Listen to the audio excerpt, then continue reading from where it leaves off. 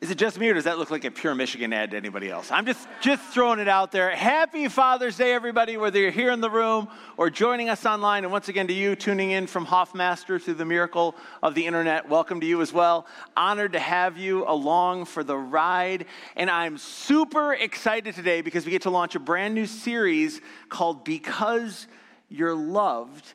That's all about an invitation that you may never have known that you received. It's an invitation to rethink your entire approach to religion because of the love that God has demonstrated for you when Jesus died on the cross for you. It's the same invitation, by the way, that an early Jesus follower named John wrote of when he penned the words that have become the most famous verses in the entire Bible. You've heard this likely, but it goes like this.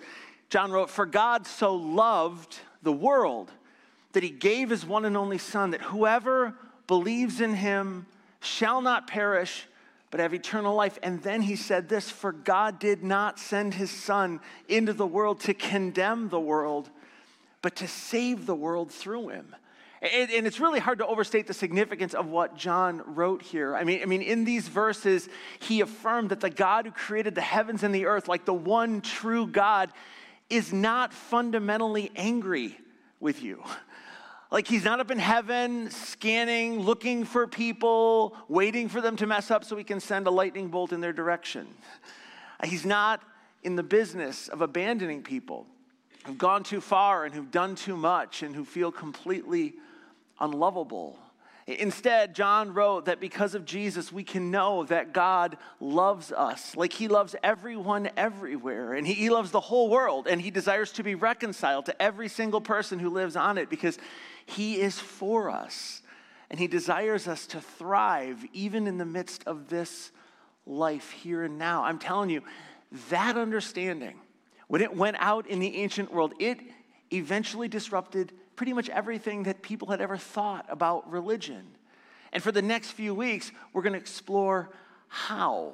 You'll soon see that when it comes to your approach to religion, everything can change because you're loved.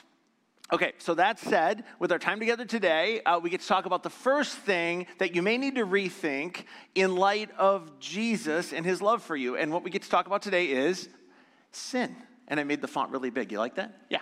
It's Sin Day at Keystone. And I know what a whole bunch of you are thinking, especially if you grew up in church like me, okay? Something like this. Is this one of those talks that after I listen to it, I feel horrible about myself? Because no offense, but if I wanted to have that experience this morning, I should have gone golfing. At least I'd get a tan while I was feeling bad about myself, right? Well, and if that's what you just thought, or some version of that, I have really good news for you because you've likely never been introduced to what we're going to talk about today. Today I want to talk to you about what it looks like to rethink sin in light of God's love for you and in light of God's love for everyone else. And to get us going in that direction, I need to ask you a really important question, and it goes like this. What makes something a sin? In other words, like, how can we know when something is outside of God's design? How do we know the rules that God wants us to follow as we live our lives? Is it simply that something shows up in the Bible as a, don't do this or a thou shalt not, or is there something more that we need to consider? And fortunately for us, Jesus actually answered this question during his time on earth. But unfortunately for us, pastors like me have often unintentionally obscured Jesus' answer. And here's why I say that. All too often in our teaching, pastors have equalized rather than prioritized the rules that are found in the Bible. And so consequently, many people have come to believe that all of the rules in the Bible are all equally applicable to them. But here's the thing, and this may surprise you, again, if you grew up in church. According to Jesus, that's not how it works.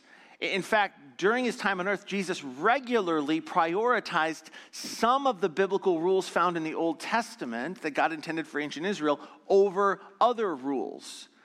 And then, on the night he was betrayed by one of his closest friends, Jesus gave his followers a single rule that was to serve as the defining ethic in their lives moving forward. A single rule that, again, helps us understand whether or not something is a sin. So let me show you what I mean.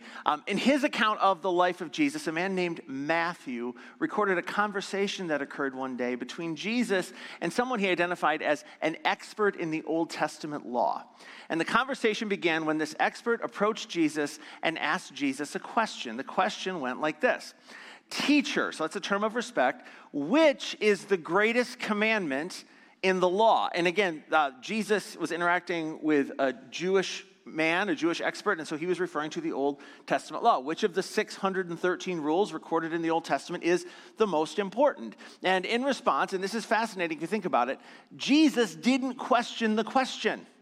Like, he didn't say, what do you mean, which is the greatest commandment in the law? They're all equally inspired, and so they're all equally important. Like, instead, in response, Jesus actually affirmed the validity of the expert's question by answering it, which means that in this conversation, Jesus identified the most important Old Testament command. He said it was to love the Lord your God with all your heart and with all your soul and with all your mind. This is the first and greatest commandment. This is revealed to the children of Israel in a book called Deuteronomy in the Old Testament, chapter 6. This is the most famous verse, arguably, in the Old Testament. But yeah, the first and greatest command, love the Lord your God with all your heart and all your soul and all your mind. And I think it's worth noting that in this conversation, the expert in the law would have agreed with Jesus completely on this point. According to first century Jews, wholehearted love for God was without question the first and greatest commandment. No disagreement. And so as I imagine it, this expert would have sort of been nodding slowly in agreement with Jesus' response, at least until Jesus said, and the expert in the law would have thought, time out, and what? Like, I asked you for the most important one. You gave me the most important one. You answered my question. And, oh, by the way, I agree with your answer. Well done there. Sorry, Jesus, there's no and. But here's the thing. Jesus had an and. And as it turns out, as he kept talking, he revealed another greatest commandment. Seriously. He said, and the second is like it. In other words, Jesus says, in order for me to properly answer your question about the greatest one, I need to give you two. And fun fact I picked up when I was preparing this talk, the Greek word translated second here tips us off to this fact. It means second in sequence, not second in importance. And so Jesus identified a second commandment that he said was like the first. And when he did that, he's essentially saying that the two commandments are linked in such a way that the only way to obey the one is to obey the other, which of course raises the question, like, what was the second commandment that Jesus said was like the first?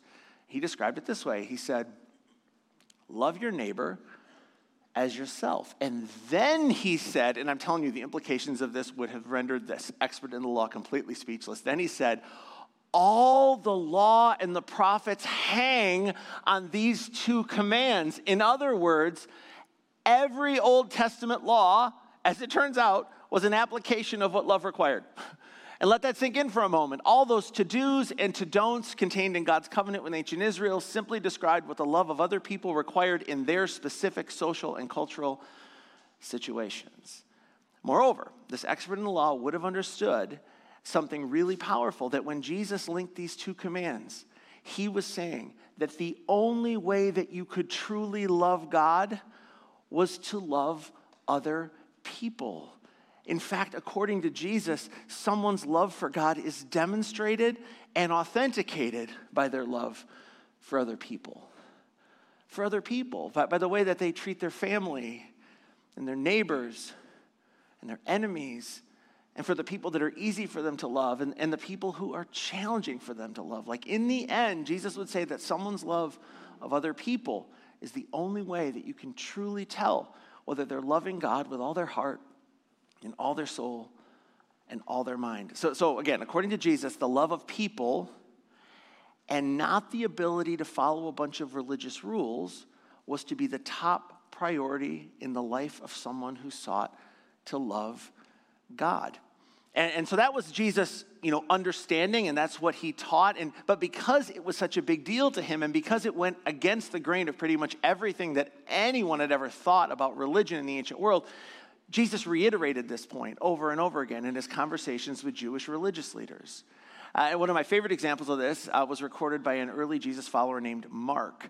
And so in Mark's account of the life of Jesus, he gives us this story. He said, one Sabbath, and that's really important, one Sabbath, Jesus was going through the grain fields, and as his disciples walked along, they began to pick some heads of grain. And I know we're like, okay, well, why do I care, right? That's not that big a deal. But in the first century in Israel, that simple activity would have invited tons of judgment from the Jewish religious establishment, because according to first century Jewish religious code, it was illegal for people to help themselves to a snack while walking through someone else's field on the Sabbath. Anyway, Mark tells us, and this is great, the Pharisees said to him, look, why are they doing what is unlawful on the Sabbath? Like your disciples, they're doing something that's out of bounds. They're sinning. But just before we talk about what they said, I love the fact that the Pharisees were watching Jesus, don't you? Like everywhere Jesus goes, the Pharisees are watching him. And the Pharisees, of course, are these super intense religious leaders who had made it their full-time job to be good as defined by their understanding of the Old Testament law. They were going to be good, and they were sort of the God squad helping other people to be good. And like you read those accounts of Jesus' life, I'm telling you, you're going to see the Pharisees were always watching Jesus. They were like the embodiment of that creepy 80s song by the Police. You know what I'm talking about? One of my kids years ago, he's like, oh, Dad, it's creepy song again. I'm like, creepy song? He goes, yeah, every breath you take, every move you make, I'll be watching you. It is kind of creepy, right? Yeah, and as it turns out, it is the most played song in the history of radio. Just a fun fact. Anyway, the Pharisees were trailing Jesus because they found him fascinating and disturbing and dangerous, because people liked Jesus a lot more than they liked the Jewish religious leaders.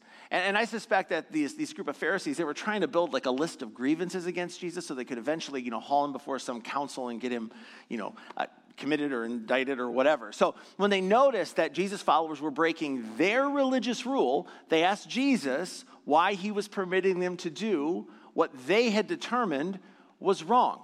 And to be fair, God had told the children of Israel not to work on the Sabbath, but it was the religious leaders who had determined that picking a single head of grain on the Sabbath qualified as work. So anyway, in response to the challenge, and I just love this, Jesus ignored the absurdity of their application of the Sabbath law. And he took this opportunity to make a much broader point. In fact, in this moment, he made a statement that had and has profound implications for how we understand the entire law of God, like both the Old and the New Testaments. And so here's what Jesus said. He said, the Sabbath was made for man, not man for the Sabbath. In other words, guys, you've got it backwards. He goes, think about this. God didn't create people so there would be someone to keep his rules. Like in the beginning, right? Before the creation of heaven and earth, God wasn't up in heaven holding a list of rules and commands thinking, dude, these are so good, right? Really outdid myself. I need to create some people in order to follow them, right? That's not how it worked. And I know that sounds ridiculous to us, but I'm telling you, that was how the first century Jewish religious leaders operated. I would argue that's how religion naturally operates. Like they had elevated the importance of following the rules over the importance of loving the people for whom the rules were designed to help. And as I was working on this week, I found myself thinking, I'm so glad that this sort of thing never happens today. You with me? Yeah. I'm just so thankful that followers of Jesus in 2023, you never prioritize their application of a religious rule over loving someone that the rule was originally intended to help. And in case you miss it, #sarcasm.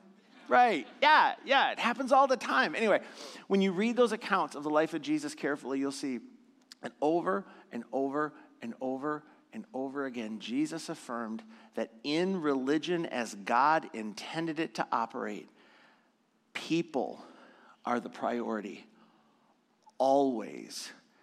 Moreover, and this is worth writing down and thinking about later, whenever someone applies the law of God in a way that harms people, they aren't applying it correctly. Because again, the law was always intended to benefit people. And by the way, this is why Jesus got so worked up whenever religious leaders in his day would justify their mistreatment of people by pointing to the fact that they were upholding the law of God. I mean, it made his blood boil. And just for fun, I want to show you an example. One day, a group of religious leaders approached Jesus, and they asked him a question that shockingly they didn't think was absurd, but you will. Here's what they asked him. They said, "Teacher, is it lawful for a man to divorce his wife for any and every reason?" Right? Just asking. Like, is it lawful? Like, is it consistent with the Old Testament law? We want to honor God. We want to honor his rules. We don't want to sin. So is it okay for a man to divorce his wife for any and every reason? Does he need a good reason, or like, will pretty much any reason do? And obviously, this is a horrible question for a number of reasons. Would you agree? But like, to the point of our talk today, it's the sort of question that you ask when you're more concerned about a rule than a person. And that's why, I would argue too, if we're being honest, I was reflecting on my own journey quite a bit this week as I was working on this talk. I think that's something that a lot of us have probably done at some point in our lives. And here's what I mean. If you grew up in church like me, you probably had a moment or two when you sort of approached your Sunday school teacher or your small group leader or your youth pastor or maybe even your pastor guy, and you asked that pastor, that person, some version of this question. Does the Bible say that blank is a sin? And I know why you asked it, because I know why I asked it. I wanted to do blank, right? Yeah. You wanted to do blank, but before you did blank, you wanted to know if God would be mad at you if you did blank. So you asked, and you sought someone out who you figured probably knew a little bit more of the Bible than you did. Maybe they would know if this certain something would get you sideways with God. And see, the assumption behind your question is that in the Bible, God revealed all the sins. Like, he told us every single one. And as long as we got those locked in and followed those with everything we could, then we were going to be fine, right? And the assumption behind that belief is that, well, then if the Bible doesn't condemn it, then God must condone it. Like, if the Bible doesn't say it's wrong, then God must think it's right. And I know this sounds good, at least initially, but I'm telling you, this is not what Jesus taught. I mean, according to Jesus, what's good for people, like what demonstrates love to people, is good. And what's not is sin. And by the way, this is why Jesus had absolutely no patience for good people who weren't good to people. I think I'm going to repeat that one. That's why Jesus had absolutely no patience for good people who weren't good to people. People who publicly declared that they were aligned with God and they were following all the rules, but they just weren't kind and gracious to people. Because again, God loves people. In fact, one day Jesus looked at the goodest religious leaders. I know that's not a word. The goodest religious leaders he could find, right? And he looks him right in the eye and he says something, and it's so great. And this is worth a whole series. But anyway, he says this: "Woe to you, teachers of the law." If Jesus is saying woe to you, you're off track, right? Woe, you got to read it like that too. Very important. "Woe to you, teachers of the law and Pharisees." Again, those are the guys whose full-time job was to be good. They followed the rules. They obsessed. In fact, they did this. He says, "You hypocrites. You're pretending, you're acting." And they're like, "No, we're not. We're following the rules." He's like, "Yeah, you're following the rules. You give 1/10 of your spices." How hard would that be to count spices, right? Mint and dill and cumin. I just imagine like a table with piles of spices, and they got these little like eyeglass things, and they're like, 1 for God, 9 for me, right? Like that. And he's like, "And you're doing this because God told you that you needed to give 1/10, but seriously." He says, "But look at this. You have neglected the more important matters in the law." All the laws are not equal. They're all important, but they're not all equal. There's actually ones that are more important. He goes, "Well, what would those be?" Justice, mercy, and faithfulness. Jesus says, listen, and he goes on to say, you shouldn't neglect the former, like you're fine to do the 10th thing, but he's like, you're missing the most important thing. The intent behind God's law is more important than the laws themselves, because the laws of God flow from the heart of God, and the heart of God towards people is love. Why are you supposed to give a tenth of your spices? To help other people. But you're missing the most important thing. Loving people is more important than following a bunch of religious rules. Again, the religious rules are fine. They're important, but there's something that's more important. Okay, so I'm going to make an honest confession, and this is going to shock no one who knows me, but I am a firstborn, dispositionally compliant individual. Where are my people at? Right? Yeah, there's a few of us. We love religion. That's just how we're wired, right? But because that's how I'm wired, my early religious experience was all about following the rules. And it was the 1980s, so it was like you got to get rid of your Madonna cassette tapes.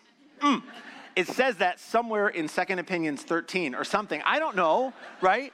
But that was it. Like my brother actually says he bought the album Appetite for Destruction by Guns N' Roses, a phenomenal album, 10 times. Because every time he would go to a youth retreat, they would talk about getting rid of the stuff in there, and he'd burn his cassette tape or CD. And then he would backslide and buy it again. Woo! And today he owns one. I know he does. Anyway, and some of you who are like not 30 yet are like, Guns and who? Anyway, yeah. So my early upbringing was a lot more about following a set of religious rules that were really more informed by culture than anything in the scriptures. Way more about the rules than about seeking things like justice and mercy and faithfulness. I mean, growing up in church, I kind of picked up the idea that if I kept the rules and avoided sin, then God would bless me.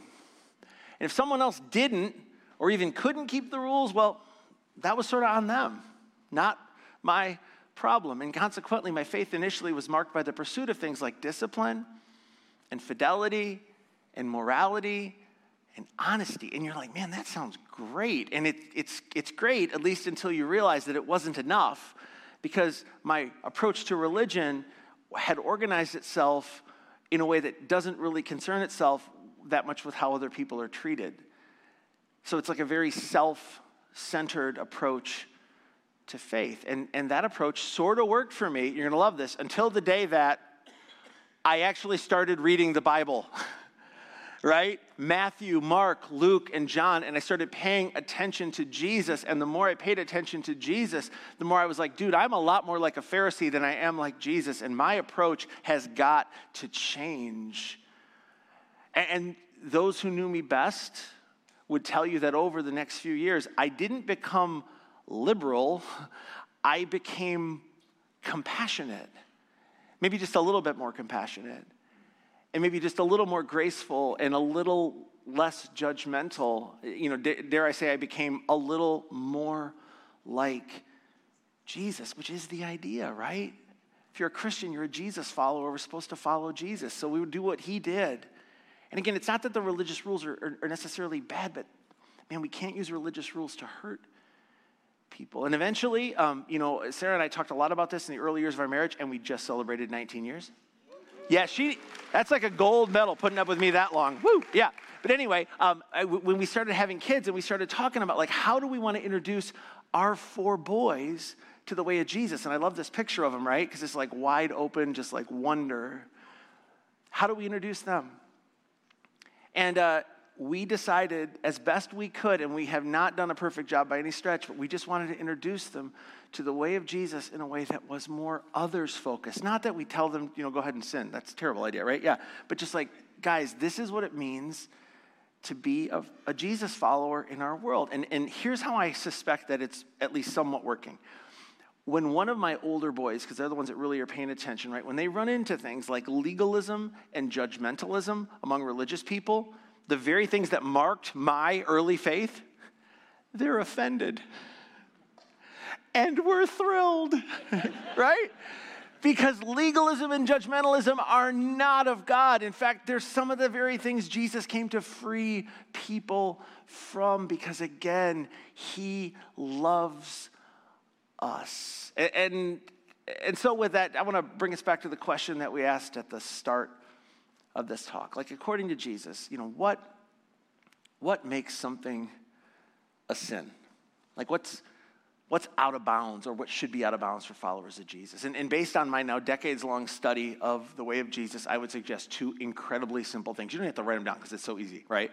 It's not like a, very profound, got to think about it thing. No. So the first one, it goes like this. If it's not good for someone, it's sin. Right? Easy to understand. If you want to follow Jesus, and if you want to avoid sin in your life, then don't treat anyone in a way that's not good for them. Because again, and I feel like I'm beating the drum here, but God loves them and wants the best for them.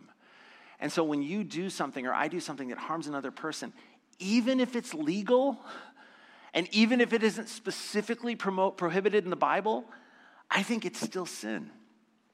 Because again, the heart is that if it's not good for someone, Jesus would say it's sin. Okay, here's the other one.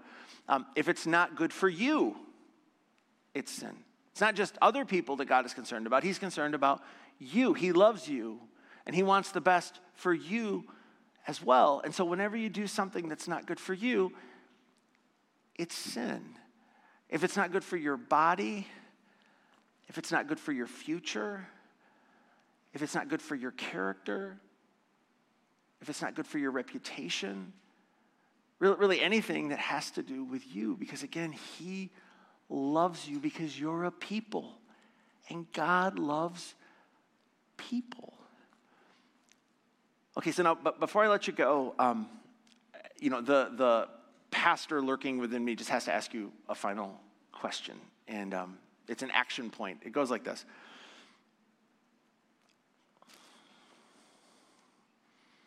Are you currently harming yourself or others? In other words, based on what I believe to be Jesus' definition of sin, are you sinning? And maybe it's a habit that's slowly chipping away at your self-control. Maybe it's a relationship that if the people who love you and who are depending on you found out about, it would harm their confidence in you. Maybe it's some sort of behavior that's eroding your self-respect. Like, if you're honest, you're not thrilled with the person that you see in the mirror looking back at you anymore. I mean, like, whatever the specifics, if that's the case for you, would you be willing just simply to acknowledge that reality to yourself this morning?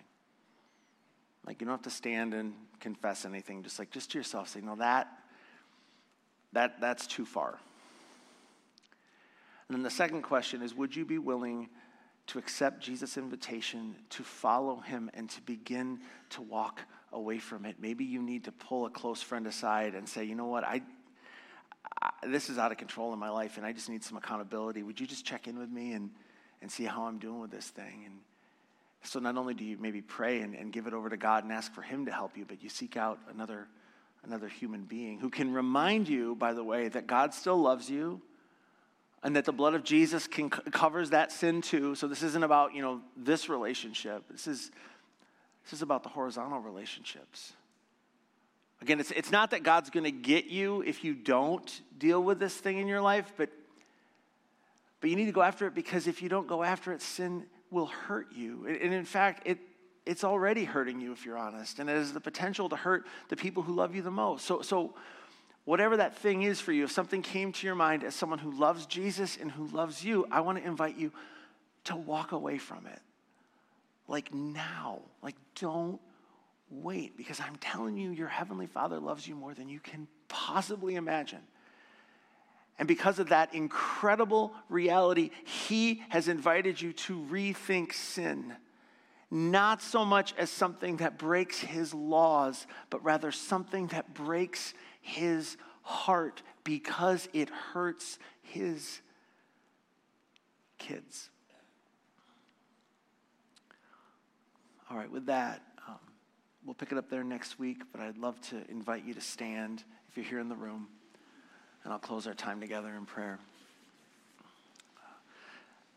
Heavenly Father, I thank you for this community and for the way that so many seek to follow after the way of your Son. Not perfectly, because that's not even possible, but just that we want to have that direction in our lives. And so thank you for loving us in spite of us. Thank you for inviting us to be a part of sharing your love with our world. And this morning we thank you for the blistering clarity of the teachings of your Son. It's easy to hide in religion. It's not easy to hide in love. And so I pray that not only would we be people who love, but people who take the time to really look inside to see if there's anything that we're doing that is hurting ourselves or other people. Give us the courage to walk away from that. And as we do in small ways and large, we pray that your kingdom would come and your will would be done on earth as it is in heaven. It is in the matchless name of your Son, our Savior, King Jesus, we pray. And everyone said, amen. Grace and peace to you, friends. By the way, before you leave, if any of you would like to pray with someone, we'll have some volunteers under the screen to the left, but go in peace.